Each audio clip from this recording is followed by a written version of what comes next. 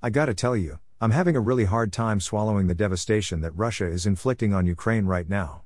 Yes, I daily pray for the Ukrainian people and I've donated money for Ukraine and even prayed for Putin to be touched by our Lord, but it doesn't seem to always adequately diminish the dismay that can sometimes swell up within me, when I see the continual death and misery that is being unmercifully inflicted by the armed forces of one bigger nation, on the defending and civilian population of another smaller nation.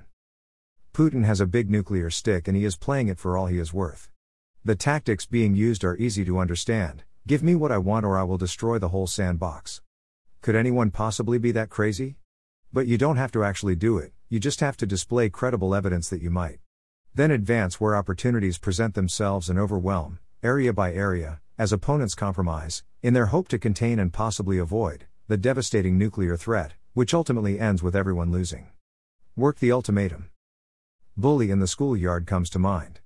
Pick off the weak and defenseless. Might makes right. And believe me, I have no delusions about our own squeaky white objectives of playing or manipulating the advantage for possible containment and even possible ultimate control. Think politics, but this is a whole-scale frontal assault, with no concern for anything or anyone, other than achieving the desired objective. Humanity's madness marches throughout our history. Ideologies fail because the depths to which some within mankind will go, in order to achieve these sinister objectives, knows no boundaries. Jesus told us that there would be wars and rumors of wars, and that we are not to fear, but it is not easy to stand by and see old people, women and children being slaughtered because of one man's need for personal vindication and unlimited power. This is not the first time, nor is it likely to be the last, but when you actually see it happening, as we do now, it is hard to believe. Such is the depraved fallen heart of man. And these are but the birth pains, Jesus said. Lord have mercy. But for those who believe and trust in Jesus and His kingdom, and endure unto the end, our eternal home is just around the corner.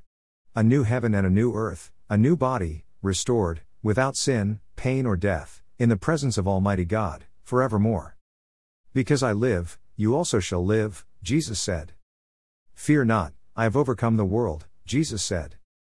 I am the way, the truth and the life, Jesus said. No man comes unto the Father but by me, Jesus said. Worthy is the Lamb. Blessings.